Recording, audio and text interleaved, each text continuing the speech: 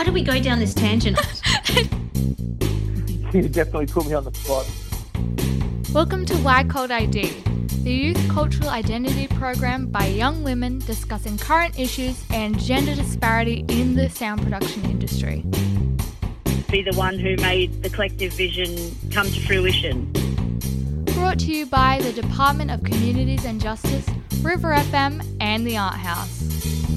It's a long way to the shop if you want a sausage roll. Oh! Yeah.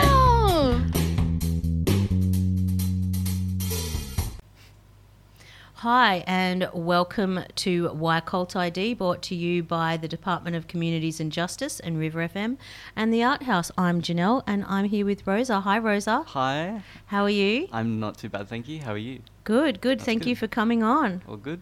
Yep. So, Rosa, you identify as a trans person. Yes. And I've been actually hoping to have young trans identifying as...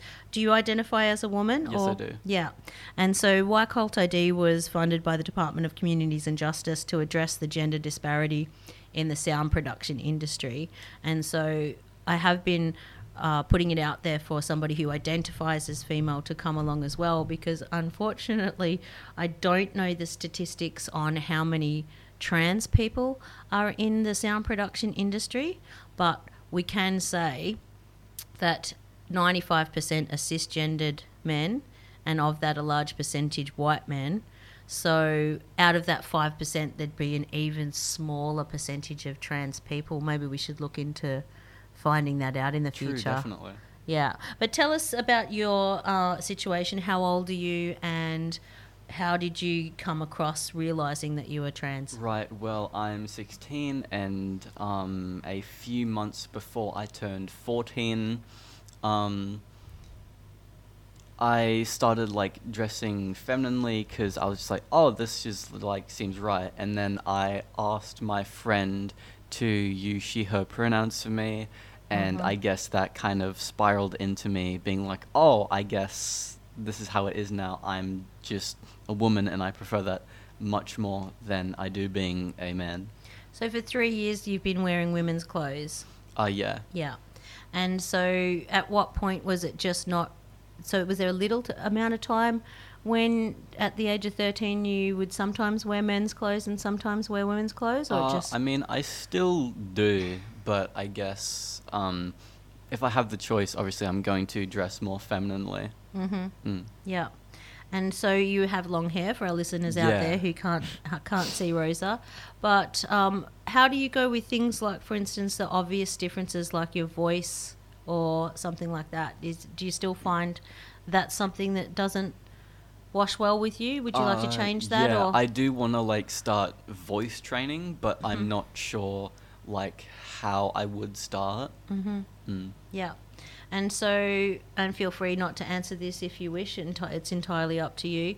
But if you do, are you starting the hormone replacement stuff or? I have not, but that is definitely something I would like to begin doing. And that should change your voice as well.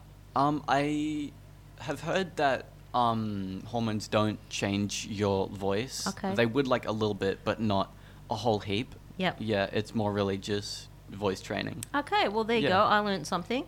Now, let's have that conversation about what age should somebody think about having the hormone replacement therapy, because that's hugely the question on a lot of parents' lips at the moment. It's certainly on the radar of a lot of religious and right-wing crazy groups where they have that one argument, which I'm sure you're aware of.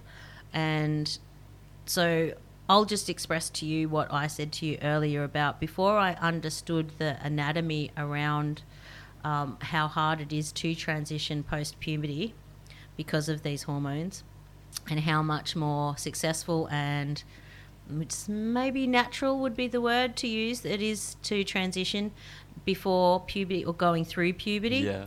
I was of the opinion that only adults should be allowed to make this decision, because I feel as though a young person hasn't got their brain fully developed to be able to make those decisions. But then I sort of changed it around a bit once I was more aware of the science behind it. What's your opinion on that? I guess yeah, I can definitely see the argument for someone being like over 18 or 21. Only then you're allowed to get on hormones and that.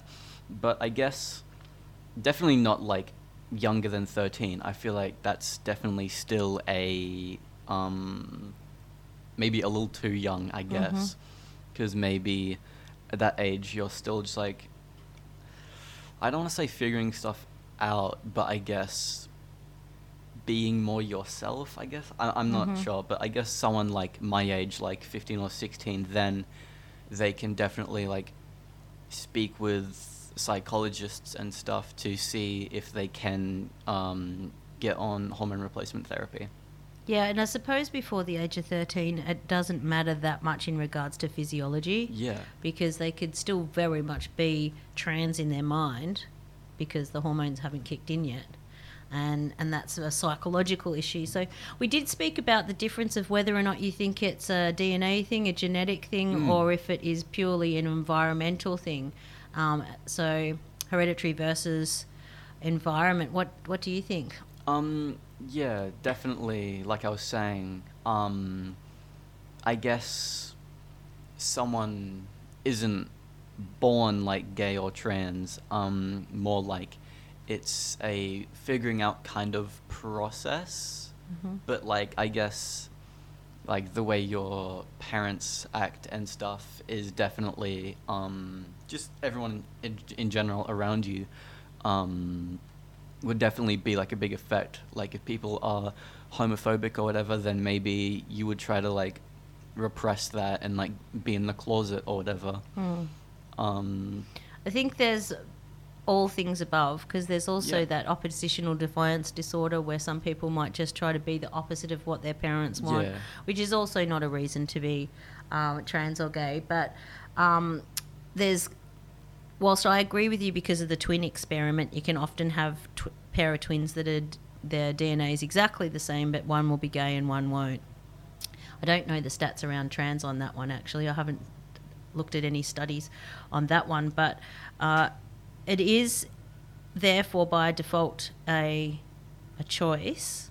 But the question is it an actual choice? Because sometimes the right-wing argument with choice is that you can choose to be something else. Yeah, exactly. And I don't agree with that. I think if you're going to be true to self, even though it might be a physiological or psychological choice, it's still something that you can't choose not to be. Exactly, yeah. Yeah. That's certainly where I sit with it. So let's talk about some of the inclusion that you've experienced with this decision that you've made, and conversely, some of the discrimination. Yeah. So who's been really nice to you, and maybe give us an example of somebody who's been supportive? I guess just like a lot of my friends, including my online friends, like people are really like chill about it. Obviously they aren't like mean about it. They don't say anything, I guess, that could be even like arguably transphobic or anything. They don't make like weird jokes. So yeah, that's like obviously a positive thing. Yeah. And what sort of online platforms are you talking about? Do you do gaming or? Oh yeah, like Twitter, Discord, okay, just games in general. Yeah. Now, explain Discord to us again. I've only had one other person who mentioned that, and I'm not familiar with it. It's a gaming platform chat? Right? Yeah, basically. It was originally a social media like for gamers by gamers. The layout is kind of similar to Slack. Yep. Yeah. But for our listeners out there who don't know what Slack is either, it is a platform, but it's a working business discussion platform. So you basically have on your left all of your participants, and then there's a channel and there's a stream, and people can be added or taken away depending on if they're working for you or not. Yeah. Cool. But like it's just everyone in general uses it nowadays. Yeah, well, I was familiar with an old concept, I don't know if it still exists, is IP2. Have you heard of IP2? Maybe. Yeah, it was a gaming... so it came off 2chan, which then became 4chan. Yeah. Right? And so these are the original platforms that gamers would use.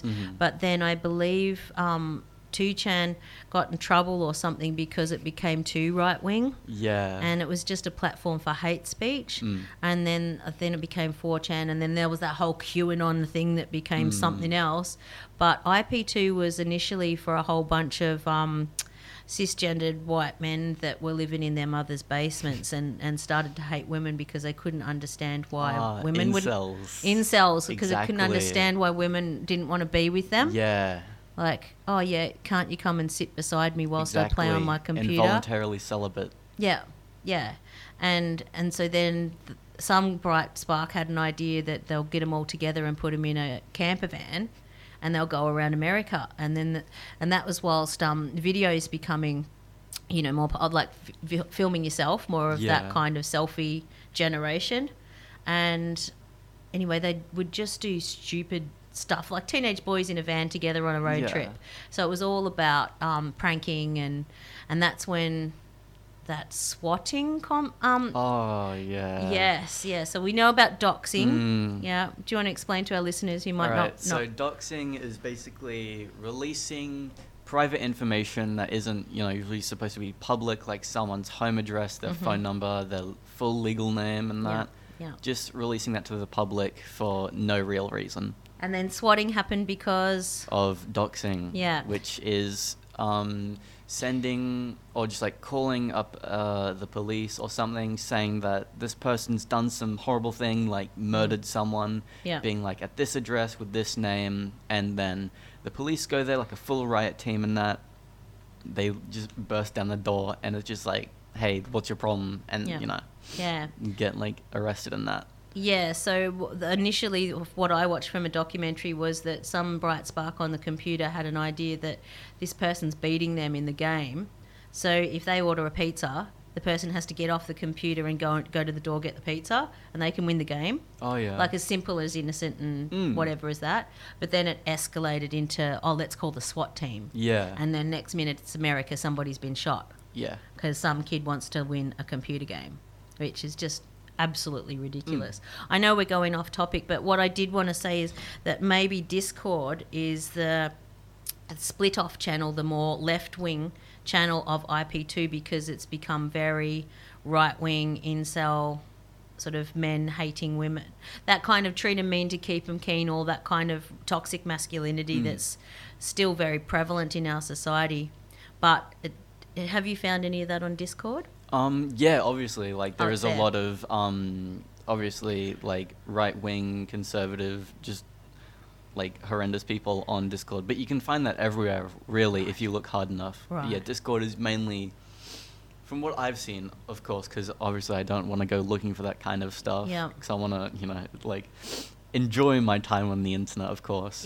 But it is usually like a lot of accepting people of all like kinds of people, like religion, race, and sexuality, and that. So how do you combat having to associate on these platforms where people are often anonymous and they do feel freer to spread hate speech? What's your tricks? And I usually just take the piss out of them. Right. Yeah, you're not the first to have said that, because I've asked this question to the other participants, and some of them quite young girls, and cisgendered young girls, which are often targeted by your we call them dirty old lurker dudes. That's fair enough. Yeah. And they're generally in a anonymous fashion, often as a young girl or something. So they've said exactly the same. They'll either take the piss out of them or ignore them. Yeah, exactly. But the thing they're supposed to do is actually go and tell a parent, and the parent's supposed to inform the authorities. Yeah. But, okay, so how do you identify? Because sometimes these people can be quite subtle in their inclusion of what they're saying to you until they're trying. It's almost, I don't know if it's a grooming or if it's a phishing, where they're trapping you in until they can go bang and really hurt you. Yeah, exactly. Yeah, what, have you had that happen? No, luckily. I have, like, everyone that does it, like, is kind of, like, says about the same thing. So if you read, like, I guess a bunch of texts from like groomers and people who have been groomed, it's all kind of similar. Yeah. So yeah, if you just read like a lot of that, then maybe it could like help you to, I guess, not get groomed or something. Yeah, and is there a difference between grooming in a trans society than there is in a cis society? Have you noticed any of that? I guess just maybe people like, I guess a common thing would just be like over complimenting or something, maybe, Yeah. or like chasers. What's a chaser? Someone who is usually just like a cis man who is really, really into trans women specifically. Right. And like fetishizes them a lot. Okay, and they're called chasers. Yeah. There you go, I've learnt something new already. Got to know these catchphrases. And then also, just to go really off topic, because this has nothing to do with gender at all, bots. AI bots. So I only just last week got told by the young participants that there's actually bots that are trying to groom them online for data and stuff. Really? Have you noticed that? I think I've definitely heard of that, but I've never seen one of them. Or heard, or engaged with, because because I was like, how would you know the difference if it was an AI bot or a human? Let alone, how do you know if that human is a 40-year-old cisgendered white male or a 13-year-old girl or 16-year-old trans person, right? Because they're obviously not. But yeah, so all these little tools and tricks that your generation is having to learn, it's quite daunting from somebody my age. But would you prefer a society where that didn't exist? Or I mean, yeah, but at some point you just kind of, I don't want to say get used to it, but just like more get accustomed and like figure out how to deal with that kind of stuff. How to navigate through that kind of life. It's sorry, I'm looking at to our listeners, I'm looking at with such concern because, as I've said to a lot of my other participants, I'm probably the last generation when I was a young girl that didn't have smartphones. So yes, okay, I'm not that old. The bricks existed, the text only phones, but the smartphones didn't, and the smartphones really flipped the switch, didn't they? Absolutely. Yeah. And so like the Blackberries and the Nokias. Nokia was the one I had, yeah. And so so then of course not only have you got the prevalence of porn and therefore younger people having access to it, because basically you have to press a button that says yes, I'm 18. Yeah, exactly. How's that? There's no way for them to just, I guess, prove that they're 18. Like everyone's lied about their age at some point. Yeah. And so whilst I can't talk to a lot of my younger participants about this, I think 16 plus is all right. And for our listeners, this might get a little bit intense, and by all means, make your decision on whether you want to keep listening to this. But I'm going to ask, from a trans lens, what does it look like and B, feel like to have such access to such visual mediums, and how that affects your sexuality and what you think you should have to be, right? For instance, so I've asked this to the young girls because OnlyFans is presenting a highly sexualized female form that's very voluptuous. Like hourglass figure. Yes and no. Like I was watching actually Brooke Shields' documentary last night, and that there's a very interesting feminist there that remarks that right up until the 1960s, the hourglass figure, Marilyn Monroe, that was considered the ideal body standard, and it was a very adult body standard. And then in the late 60s, 70s, with the second wave feminism, which was about all that body rights, burn the bra, have hairy armpits, you don't have to be the perfect 50s housewife. Yeah. The argument this feminist lady was having is what the powers that be, white cisgendered males, did was they sexualized young girls.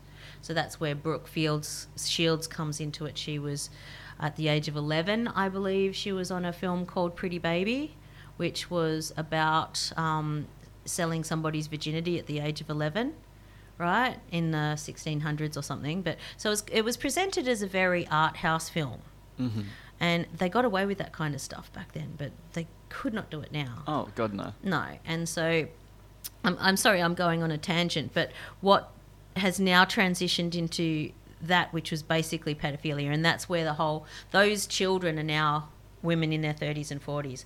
They were the ones that did the hashtag Me Too movement. Yeah. They brought Harvey Weinstein down. They just went, Hollywood is this toxic cesspool of sexualizing women, especially young women and girls.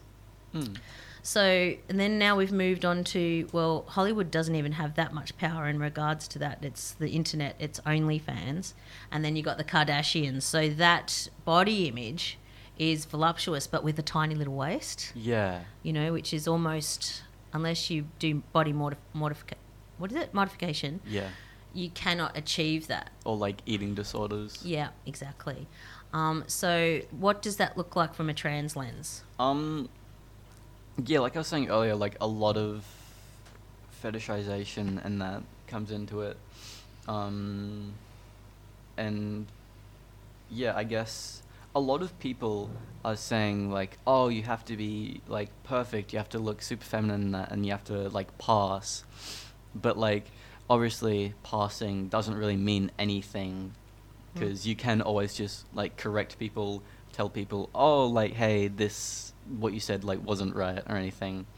And if they have an issue with it, well, then they can fucking deal with it. Yeah.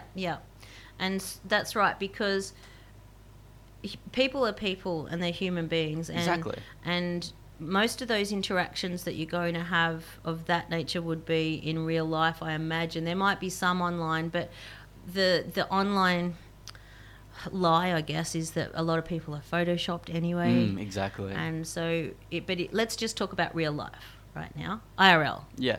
See, I got it. I'm not that old. That was the first time I ever said not in IRL. Okay. And anyway, so the idea that we have to be perfect, especially as women being perfect, that perfect image. Yeah, exactly. A lot of guys will say, well, to me, I can only use me as an example, but will say to me, if only you knew what we actually find attractive in real life, as opposed to that narrative that you've been sold online. And we do like the imperfections, or maybe we do like a bigger girl, or whatever their specific interest is, and that we don't care about the pimple or the scar, right? So, yeah, I think that should be a very important sentence to say to a lot of trans people. Absolutely. I can't really speak of... Yeah, hang on. I'll finish this sentence before I go on to the other one. I think as a woman to woman, I think it's really important for us older ladies to really reinforce that to you, that if anybody ever does say, oh, well, you're only a 6, you're not a 10, those kind of revolting social stereotypes, you know, that's probably more about how insecure they are. Yeah, definitely.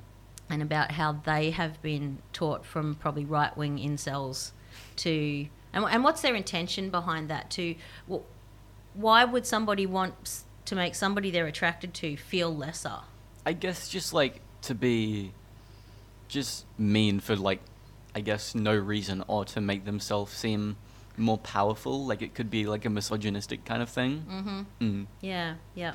And because misogyny always confuses me with, why would you try and make somebody who you like you by being mean to them? Yeah, I don't get it. Like, even in a degrading sense, because like that's a thing people enjoy, that's like there is like a big difference between being like an asshole and just obviously, I guess, getting off on it. Okay, so there could be a little bit of a reverse world getting off on it. If this person still likes me after this, they must really like me. Yeah. Oh, that's so sad. And that kind of mentality can then escalate into narcissism, where so a real narcissist will actually take away everybody else's friends, their family, their workplace, to the point where that person, just their only world is them. Yeah, exactly. And that's really unhealthy. Yeah, it's absolutely awful. Yeah. Okay, so, and then the other thing I was going to think about before was, I wonder what it would feel like to be a girl transitioning to a man, and then how they think other girls look at them and their sexuality. Like, do they think, I'm going to grow this mustache because that's going to make me all manly man? I suppose you can't speak of that, but I'm very interested in it. Perhaps even this is a platform for women and young girls and identifying, perhaps we could even get on a trans man just to have that conversation so we can figure it out better. Do you reckon that's a good idea? Yeah, okay, maybe I'll invite someone on. All right, have we discussed everything we wanted to about... Oh, inclusion, that's right. I've got one last question because it's getting a bit controversial now, but one of the large arguments about trans people when they're younger is that it's becoming really popular now. Yeah.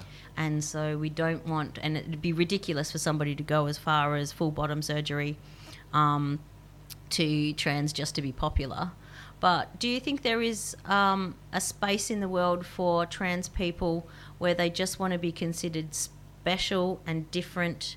And conversely, what would you like to see a world where total inclusion, the same as race, gender, religion, all of those? What do you think would be a better world for you? This is going to be an insane comparison, absolutely. Mm-hmm. But I guess I'll go into it later. Just only unisex toilets, really. There isn't really, I guess, a need for them to be male and female toilets. Yeah. So just I guess only unisex ones, and just only have stalls, really. Okay, so that's a good way for you to use a physical reality as a metaphor for how you'd like to see inclusion. So there's no need for urinals, and what is that about? Obviously, I'm not a man. I've never been one. I've never had to use... Oh, I've used a sheepy once. Actually, I did. I used sheepy at Glastonbury. And there was actually a practical reality to it, I must admit. You know the reason why you never see guys lining up out of the toilet at a festival, or you're probably too young for clubs and pubs, but is because of the urinal, right? Yeah. So I'm just going to throw in a red herring here and say, all right, well, maybe we could have unisex toilets, but we'll keep the urinal in there, but provide sheepies. So next minute you've got someone like me standing next to a cisgendered white male, and I'm grabbing out the sheepy and just, doing that, because I haven't got time to wait around in the line. Yeah. I want to get back to the festival. I don't know, what do you think? Have I created an interesting visual for you? Urinals are crazy, standing up to pee is insane. It actually, you know what, I liked it. There was one thing I didn't like, I really have to admit. What? Because you're not in stalls. I mean, you could probably... No, it does make you sit. Anyway, you have to bare your bum. Do you? Yeah, kind of. Well, I suppose if you were wearing jeans, you could probably still get away with a sheepy, but they're pretty big sort of things.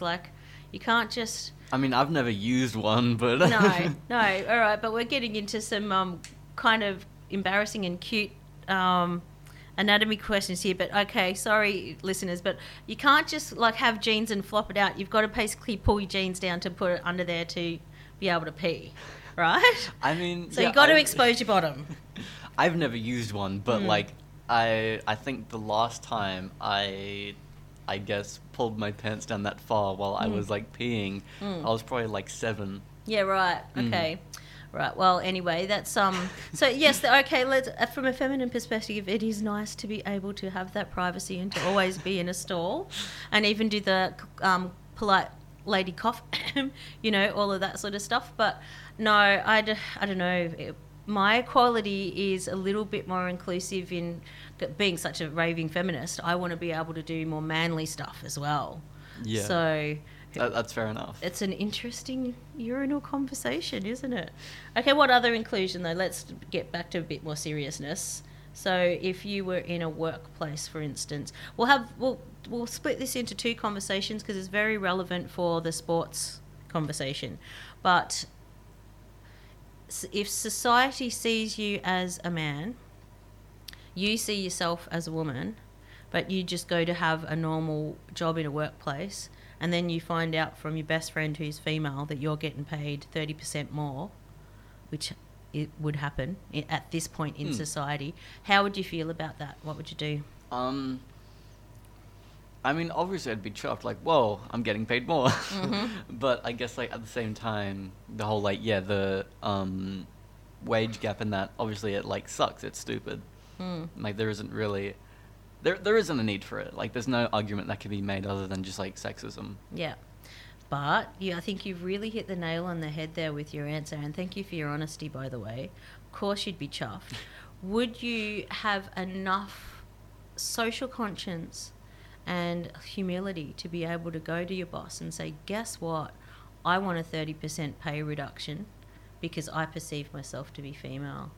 I mean, I guess it, like, depends, kind of. Mm-hmm. Like,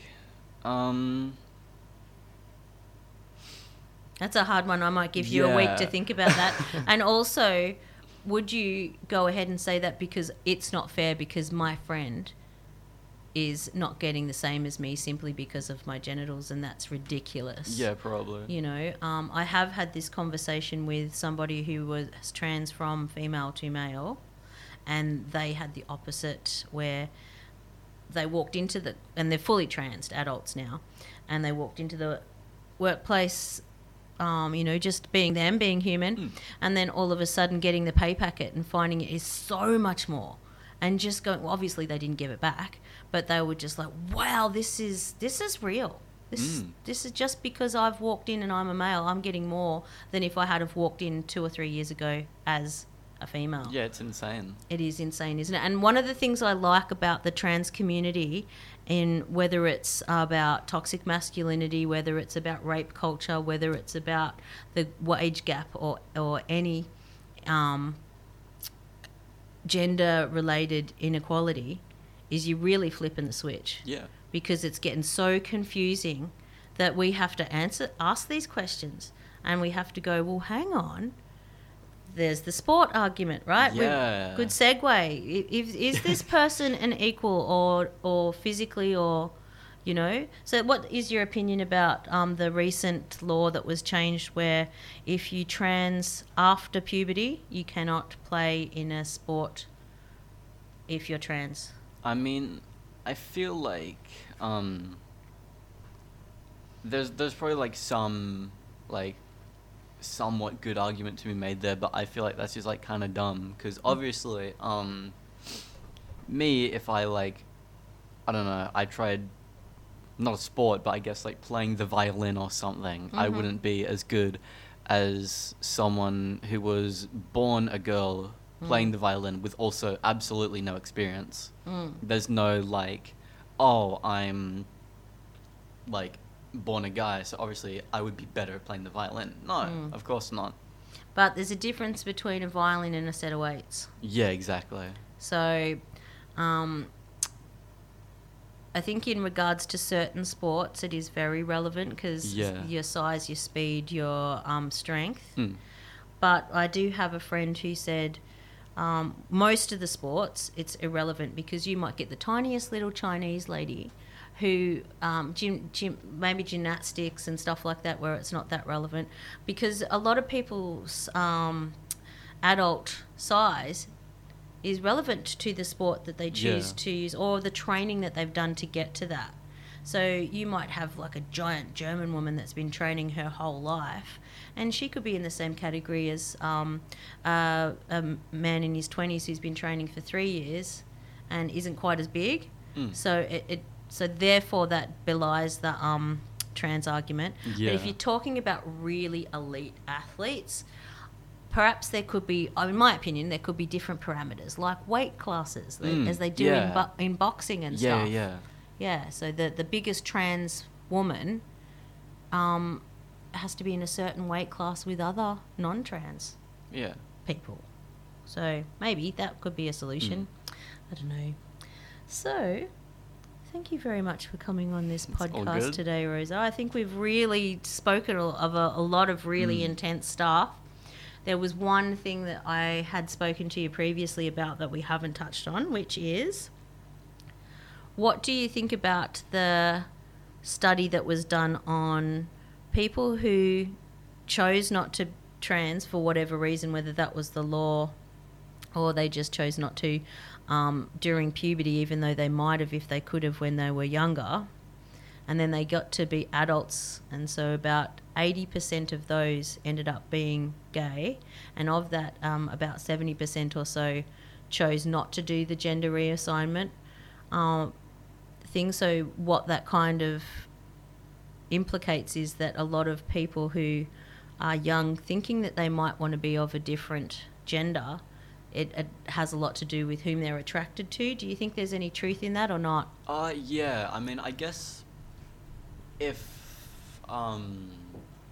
they didn't realize that being gay was like a thing, then definitely they wouldn't know that being trans is a thing either. So then they would have to be like, oh, well, I guess I just wish I was a boy or I was a girl, so then I could be in a relationship with them, because obviously they don't think that straight is the like only option there. Yep. So, and being afraid of perhaps being attracted to the same sex and what that would look like, having a life like that, it might seem more natural to them because they're only little, they don't understand the full nuances of life, to think what it looks like to be okay to be a man in a gay relationship or a woman in a gay relationship. So is it possible that if society was more accepting of gay marriage and gay families, a lot of younger people wouldn't be so attracted to becoming trans? Yeah, there's definitely like some people out there who definitely think that's just how it works, I guess. Yeah. There could be a percentage. I'm not a child psychologist, but I'd like to, if there's anybody out there who is and would like to come in, then for sure we'd get them on and have a talk about that. But that's not really relevant for a lot of trans people, because a lot of trans people are seeing themselves as pansexual, aren't they? And is that because trans people are not seeing gender in the same context of us and them? It's like kind of everybody's just a human. Yeah. Yeah, and it doesn't really matter what you identify with. What does matter? Well, I mean, obviously, like, it does for some people. Like, if you're bisexual or whatever, then I guess, yeah, it does. But, yeah, obviously, if you're pan, then you don't care at all. You're just attracted to the person rather than who they are. Yeah, and isn't that a beautiful world? Yeah. Yeah, all right. We'll leave you with that, and thank you for listening to Why Cult AD. Thank you, Rosa. You're very welcome. And we were brought to you by the Department of Communities and Justice, River FM and the Art House. Bye for now.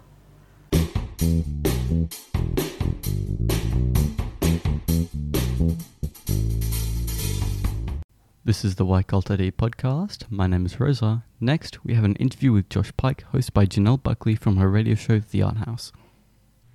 Hi, Josh. Thank you for calling into the Art House on River FM. How are you today? I'm good, thank you. Lovely to be here. Yeah. So where are you actually? Are you near Byron yet, or? No, I'm in Sydney. I actually just flew in from Korea this morning, so I'm a little bit jet lagged, but just back from a holiday. Okay, I think I saw that on Facebook. Were you promoting one of your books? We went over for a holiday, and as a sort of aside, or as an extra bonus, I reached out to the publisher of one of my kids' books over there. So did a bit of promotion for that as well. But mainly just eating really good food and seeing the sights. Oh, sounds like fun. So you have written a few interesting books. Lights Out Leonard, but my favourite title is The Incredible Runaway Snot. Was that one of the ones produced in Korea? No. So the one that was out in Korea is called Chatterpuss. Okay. It's called Chatterpuss in English, and I think it's called something like the chatty cat or something. The direct translation was for the Korean audience. Yeah, cool. Oh, well, we're not really here to talk about your books today. We're here to promote your tour touring all around Australia, but coming to Byron in November, and it's called To Find Happiness, and that's from your 7th album. You're going to be playing at the Northern in Byron, and we're quite excited to have you. You will have been, halfway through your tour or almost finished by then? It'll be about halfway, I reckon. Mm-hmm. So, we should be a well-oiled machine by then. Oh, when you say we, I assume you mean Hayley Mary, who's going to be supporting you? Yeah, that's right. So, obviously, she is from Byron, as far as I know. But, Hayley from the Jezebels is a solo artist in her own right with a fantastic couple of solo EPs, and she's supporting on the whole tour. So yeah, we're going to play a few songs together as well. Yeah, fabulous. She's probably most well known recently for the song "The Piss, the Perfume," which was recently played on TV. But I also like her song "Chemtrails Over the Country Club," which is a Triple J like a version from Lana Del Rey. But so you've got quite the career there. You've been a composer for film and TV, and you've also got something coming up on TV. Or is it just dropped, Troppo? Troppo came out earlier this year. Actually, maybe even last year. I think it was early this year. Was it this year? I lose track. Yeah. But and then another show that I've worked on called Mickey versus the World, which is on ABC Me, came out last week, I think. So that's another one that I did all the music for, wrote all the songs for, and recorded them and everything. So it's another part of my career that I really love. Yeah, well, I'm quite interested in that aspect of the career because we here at the Art House have been funded by the Department of Communities and Justice to do a youth project which is for podcasting, and it's to address the gender disparity in the sound production part of the music industry for women and young girls. It's actually, in Australia, it's as bad as 97% male dominated. So where some of our participants, the young girls, are interested in transposing from radio and podcasting into film and television. So that'll be quite exciting for them. Have you got any advice for them? It's a good, it's a highly competitive world. I found that even me, who has a profile as an artist, it's quite a hard world to break into because, particularly in Australia, there's not heaps of work in that world. Most of the stuff that we view on television comes from overseas still to this day. So it's a tough one to get into, but it's really, really rewarding if you can crack into it. Yeah, and even the same with live music, you very rarely see a female sound engineer behind the desk. That's true. Although I've got to say, in the last probably 3 years, I've noticed that's changed quite a lot. Yeah, local venues like the Great Club in Sydney, there's often female sound engineers there. And the last couple of festivals I played, I was really struck by how many female crew members there were as well, and band members, session players and stuff like that. So, I don't know, I think it's changing, but 100% there's still a lot of work to be done. Yeah, and I think also from a regional perspective, that's massive because, as you even said before, there's not many jobs, and regionally there's often not any clubs. We here in Lismore just lost our last nightclub, actually. They're not going to come back as a nightclub post-flood, so we don't even have a venue anymore, let alone the 3 or 4 men that dominated that industry in this area. So it was very hard for regional women to get into that.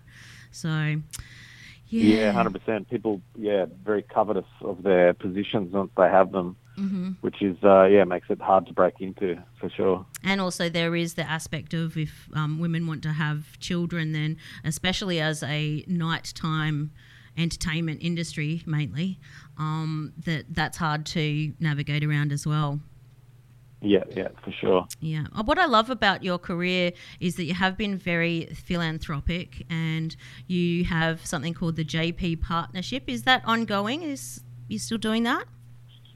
I am, yeah. I haven't done it this year. This year has been a bit of a tough one in terms of just timing, really. I've got this tour, which is, it's 33 shows, and I do all the judging and everything, like, all myself, so usually there's over a couple of hundred entries. So this year I had to take a bit of a back seat with it, but I definitely hope to bring that back next year. I've done it for 6 years in a row, I think, so hopefully we'll be back next year. Yeah, well, you must have been busting to get out on the road too after COVID, so that makes sense. Yeah, it's a weird thing, I think a lot of musicians will say this. It's like you kind of don't realize how much you miss something until you actively can't do it. You're restricted from doing it. I've always loved touring, but at the same time, I've found it challenging over the years, just being away from home, being away from family.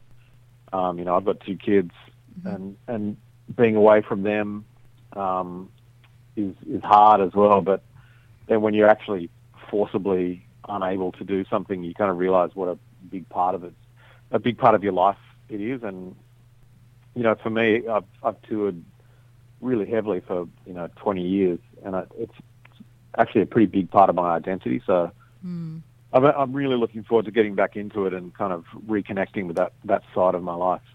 Yeah, well, that sort of harks back to what I was just talking about before with the gender disparity and how family generally, and present company excluded, but if you do concentrate more on your career and you have a partner that's happy to be the major child carer, that seems to work out better for men, but it doesn't seem to work out quite so well for women. Is there anything that you could say to your fellow gentlemen that could help, say, a partner of a female performer to inspire them? Because I feel like that's the last bastion of feminism, is to get men to want to spend less time in their careers and more time looking after their children, and therefore giving women more chance to look after or concentrate on their careers. Do you think that's a good thing or a bad thing? What are your opinions on that?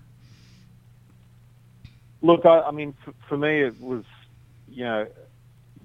my wife has always worked full-time as well, and I found that being a performer actually allowed me to be kind of a stay-at-home dad for a lot of the time, because, the job does require you to tour, but then when you're not touring, you're at home, you're basically at home all the time. Yep. So I think, it can be really flexible in a way, but as you say, for a female performer whose partner might work in a more traditional job, it might be harder for them to kind of find that balance. It's hard as well because, the realities of touring and being a performer is that it's, I think it's the statistic is there's only 6% of musicians, or it might even be less, but the statistic is, it's like a very small percentage of musicians actually make a full-time living from being a musician. Mm-hmm. Yeah. So, at times, whoever the musician is, whether it's a male or a female, it might not always be realistic for the non-performer to take a backseat career-wise because their families can't afford to eat. So that's tough as well. But, I mean, I know from my own experience with friends of mine like Alana Stone, who's a fabulous musician and also, a mum of a now just over 1-year-old. She just did a 6-week tour of Europe with John Butler, and her partner Joel stayed at home with their baby, and he has a full-time job, and they just made it work. So I think there are ways to make it work, and I think you're absolutely right. It comes down to the actual desire to make that work and to be the supportive partner of your spouse, whether they're a musician or anything else, really. It comes down to communication within the relationship, I guess. Yeah, that's a fantastic answer. Let's talk about To Find Happiness. You said make it work. I think that's a good segue to this quote that you said about your song To Find Happiness. It's not a song about being happy. It's about the fact that we are rarely happy, but there are good things out there if you make the effort to look for them. And so expand on that in regards to not only your song Find Happiness, but the tour. What's the real impetus behind all that? Well, I just think, I think there's a whole, I don't know, it's particularly on social media, there's a whole thing of sort of selling happiness and selling this idea that everybody should be happy all the time, and that if you're not happy and if you're not sort of achieving these goals and, hitting these benchmarks and, appearing to be super happy in your social media stream, or that you're failing. And I just think it's a really unrealistic, it's kind of like, it's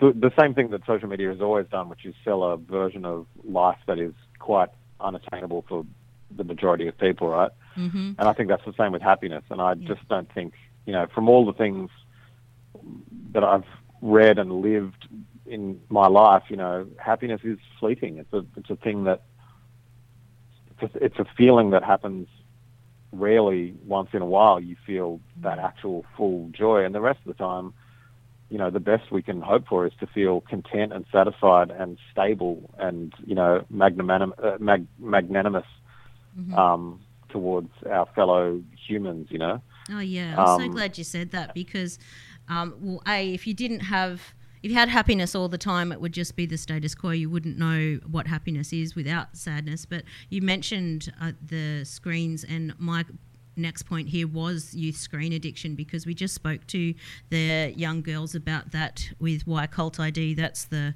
podcast, Youth Cultural Identity. And that was a massive aspect of the, not only that push for constant happiness and the body image stuff, but also how socialization has become so very difficult. And you said make the effort to look for them, make the effort to look for friends in real life, I think is relevant. Yeah, I mean, it's definitely concerning and baffling to me as I'm 44, and certainly this sort of selling of a image or a particular cultural sort of norm or aspirational cultural norm has been something that's been around forever. We all remember Dolly and Cosmo and all these magazines when we were kids, and now it's just transferred onto social media, except that it's just so much more prevalent and everybody does it, and even the sort of the wellness and mental health social media accounts, even they seem to be flogging some kind of version of mental health and wellness or whatever that is unachievable for most people, Yeah, and that addictive clickbait in order to have that constant happiness, which is just, it's not real. Yeah, 100%. I mean, it's like an actual, you actually are releasing endorphins and dopamine every time you click on these links. That's so true, Josh. And what about the youth? The screen addictions, and especially for young girls as well, there's that body image stuff, but then it also goes into all sorts of dark areas, which we don't need to get into. But what I would like to say about some of your songs that I've earmarked from this tour to find happiness is that are relevant to these concepts. A Town That You've Never Been To, which was mixed in Byron, and the local singer Yolanda Kun, is that how you say it? Khan, I think, yeah. Khan, and your wife and kids are in that one. And also the song Your Heart Won't Always Weigh a Ton. And I think, and then there's one that's right. It says in one of these songs, a wounded girl, and then goes on to say, when you feel like no one hears you. These concepts in your music are very much relevant for sort of teenage girls. Can you explain how you came to that? Well, I think art is always, the great thing about art is that it's open to interpretation. I can say hand on my heart that I definitely didn't write these songs with the aim of specifically speaking to teenage girls, but but that's sort of the thing that I've always loved about writing songs is trying to present or communicate things that are happening in the world or happening in my own life in a way that's universal enough that everybody might find something in it that's relevant to them, and I've had people come up to me and tell me that, songs in the past they're like, oh my God, it's like you were writing exactly about my relationship with my father, who just passed away. We played the song at his funeral, and it's incredibly touching and moving for me to hear that stuff.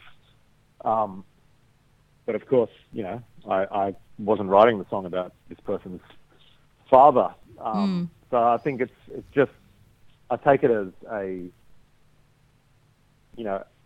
kind of take it as the highest form of compliment and the highest sort of level of achievement I can get to as a songwriter, that people would find relevance in my songs and my lyrics in their own lives. That to me, that's kind of like mission accomplished. Oh, fabulous. Yeah, it's the human predicament. But the fact that you wrote A Wounded Girl, and then when you feel like no one hears you, that's pretty much the catchphrase of how our whole Why Cult ID impetus, if you will, because young girls especially feel like no one hears them, like their opinion is lesser in the world to, older men and white men and all of the other stereotypical ideologies we can throw in there. But to offer, it's changing though, once again, and to offer women and young girls that voice is, my privilege in my life. So I just wanted to touch base with you about that and your lyrics. And then possibly, I won't put you on the spot, but down the track through your producers or what have you, touch base about future collabs with the young girls and some of your lyrics, if we can, sound bites and stuff like that. But we won't go into that now. I will say goodbye because it has been a very long time. There's only one other thing that I wanted to mention to you in regards to the research I've done and the local area, the region, because it is a regional tour. We here in Lismore, I don't know if you know this, but we have a flash mob where they do Wuthering Heights every year. Yep. Oh, wow. Yeah. So considering you in 2007 you did a cover of that one, and then the popularity of it just went gangbusters with Stranger Things. Would you consider coming to the Wuthering Heights flash mob one time?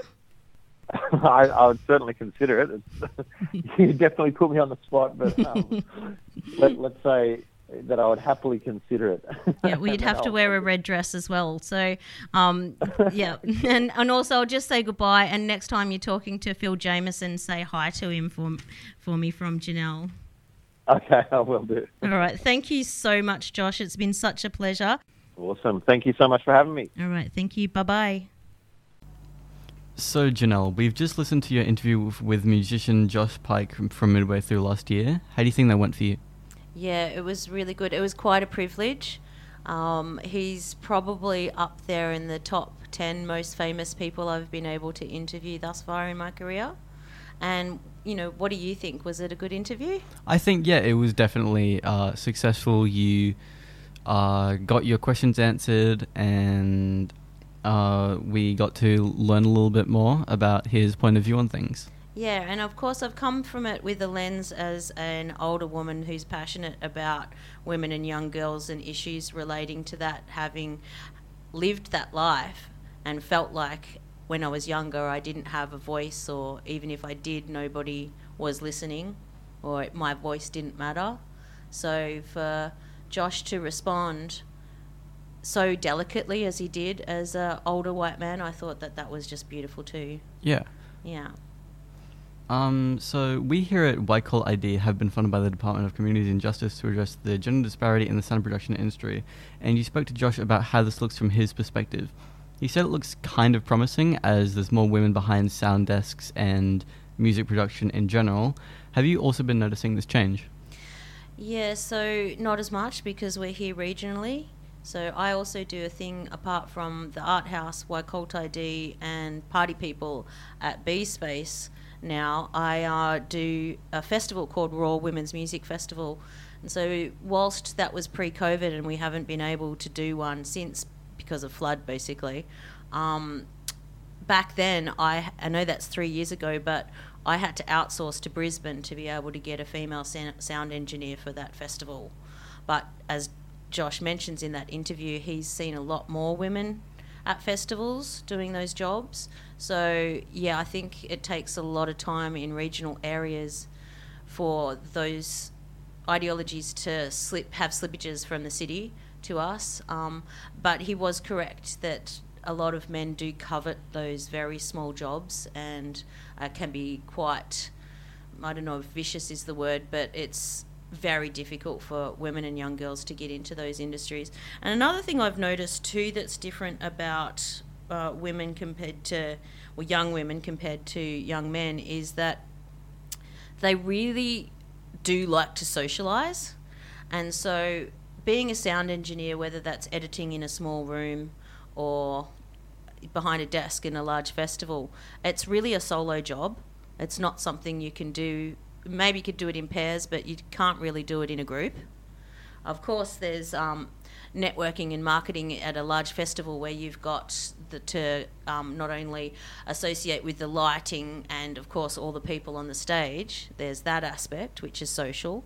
But especially when you're talking about sound production from a studio point of view, girls don't generate towards that when they're younger because they just want to hang out with each other and talk. And so that's what I've found, especially at B Space. The girls don't really want to edit because it's boring, whereas young boys will be quite happy to sit in front of a computer by themselves for hours on end. So that's one thing that I've noticed that might be relative towards the gender disparity anyway. Right. In the interview, you'd both talked a little about the impact of social media and its effects on happiness and body issues that specifically target young women and girls. Do you think that you personally have been affected by this? Oh, definitely. Well, you pulled that one out of left and centre. I thought you were going to say something else. Good on you, Rosa. You made it about me. Yeah, definitely. I think when Josh mentions the word unattainable, in fact, I've written it down, so I might as well just quote him. The same thing that social media has always done, which is sell a version of life which is quite unattainable. And whilst he was talking about happiness, and of course that's relative to me, or anyone really, it's the human predicament, but in regards to body issues, there has been a shift over the last couple of decades. For instance, I think it's earlier in this podcast actually, we mentioned that right up to the 50s, the body image was voluptuousness, you know, the Marilyn Monroe type tiny waist and, you know, hourglass figure. But then that shifted through the 60s and 70s into a more skinny, tall, twiggy type look, which is great for people if they have that look, but everybody's bodies are so different that it's really quite cruel the way that media and marketing and social media targets a specific type to the point where we've now got so much body morphication. The Kardashians, you know, with the big lips, the big hips, the butt, and tiny little waist, like that's not even attainable in real life, let alone for everybody. So, yeah, I would just like to see a world in which healthy is good. Obviously, you don't want to start going so right of a centre that being obese is the next new trend of beauty or whatever. As long as you're healthy and happy, sometimes happy, not always happy, then yeah, that's what I would like to see. Because on a personal level, when I was younger, I was thinner, so I didn't really feel as though I was unattractive, but I also didn't feel that I was up to model standard, and sometimes that... No, it didn't upset me at all, actually. What am I talking about? I was so much more interested in technology or studying or photography or art or music. That's what I concentrated on, so it didn't worry me so much. And also social media, of course it existed, I'm not that old, but we didn't have the smartphones, so it wasn't constant, always in your face. It was magazines like Josh Pyke said, you know, Dolly and Cosmo, and those kind of things have always existed. So yeah, it's I feel for you guys at this age. And can I throw it back to you? Yeah, of because course. From a trans lens, what does that feel like for you? Or that body image stuff? Yeah, it's kind of about the same really, but just like there's also the whole concept, I guess, of passing and having to I guess a lot of people take passing as not looking more masculine or more feminine, but just looking attractive as well, which isn't what it is at all. But a lot of people seem to think that is the case when it doesn't really matter what you look like. It's just, do you look feminine or masculine, really? So, if you've put on fishnet stockings and a nice little skirt and you're looking all adorable, right? You've obviously, I know as a woman, you've done that to make yourself feel good. But there are some people in the community who are of the, in my opinion, wrong opinion, that you've done that for attention, and so therefore, if they give you that attention, whether it's a wolf whistle or whatever, that's what you're looking for? Yeah. Do you think that's the case? And how do you feel if that was to happen to you? A couple months ago at this point, I had traveled to Indonesia, and a couple of times I had been catcalled. Yep. And rather as finding it, like, disgusting, I guess, obviously, like most people would, because it is, I kind of laughed it off, and I found it funny. Yeah. Yeah, as well as just being like, oh, I guess I look like a woman, so then I feel good about myself. Okay, so you actually were a little bit flattered. Yeah. Right, okay. And see, that's the problem, because some people are flattered, and that's their right, and some people are so, like, I don't know, affected by that. It doesn't happen to me anymore, but when I was younger, I remember that happening to me, and just it would put me into such a headspin of feeling like an object, like they haven't even bothered to come up and ask me my name or what I'm interested in, that I'm just this piece of meat walking along the street that deserves to be whistled at. And anyway, I had the opposite reaction, but to each their own. And I'm sorry, guys, if you're listening to this podcast out there, that just confuses you more. Can't help you. Yeah. Okay, what's the next question? You said that stay-at-home dads are the last bastion of feminism. Would you mind elaborating more about this? Yeah, so there's been, I believe, 4 waves of feminism now. So it started, of course, with the right to vote, and then there was, in the 50s, there was the Roe versus Wade, which unfortunately has been overturned in America, but we've still got, agency to our own bodies here in Australia. But yeah, so body agency, I think, was the second, and then there was the sexual revolution, I think, that centred around the pill, and then the 4th one, I believe, has to do with sex workers and prostitution or OnlyFans, whatever it is that there's a sort of a split between some feminists believing that women should have the right to make money off their bodies, and others going, oh, okay, well, is that good for society as a whole? Is it still objectification? And why does that exist? Because it's an economic reality. I'm of that point of view. Not that I'm trying to shame anyone, because if that's what they're into, that's fine. But understanding to some degree the way the world works from an economic point of view, I think it's really a byproduct of the way that women have been sort of streamlined into that trajectory to be that way, and I disagree with that economic part of it. Also, that's relevant to the stay-at-home dad stuff, because, as Josh mentioned, somebody might have the best intentions in terms of equality, and they do want to address the gender disparity, but it comes down to economy, and the reality is men do get paid more, and so therefore they're going to go out and do the jobs, which therefore the women stay behind and look after the kids, even though the dad might not even want to. So that's kind of like a self-fulfilling prophecy where it just keeps going and around, and until such time we have equal pay, and also models like the French model, for instance, where men get paternity leave just as long as women do, and also we have 30-hour weeks instead of 40-hour weeks or whatever, so that the jobs are done by both parents, but they still get to have time together alone with their kids. So this model that childcare needs to be cheaper, and you ship your kids off to some sort of institution whilst we both go off and work, I don't agree with that. I think that children need to be around both of their parents. And I think most people these days, back in the day, dudes would say, oh no, we don't want to hang around our kids because they're annoying. And that narrative's got to shift, because that makes children feel lesser, like their dad doesn't love them, causes all sorts of systemic problems down the track. So I love that Josh mentioned as a musician, because he doesn't make that much money, that he does stay at home a lot and his wife goes out and works. I think that's beautiful, but yeah, a little bit of balance for both would be nice. And musicians getting paid more as well. Yeah, absolutely. Yeah, especially female musicians. Yeah, so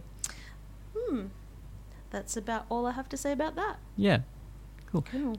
That was good. Thank you. You're very welcome. And how meta was it, Rosa, that you were interviewing me about an interview? Yeah. And this is the first time I've been interviewed.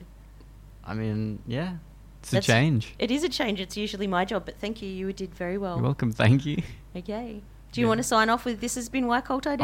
Yeah, this has been Why Cult ID for River FM and the Art House. Brought to you by the Department of Community Justice. Yes, of course. Yes. Okay. Bye. Goodbye.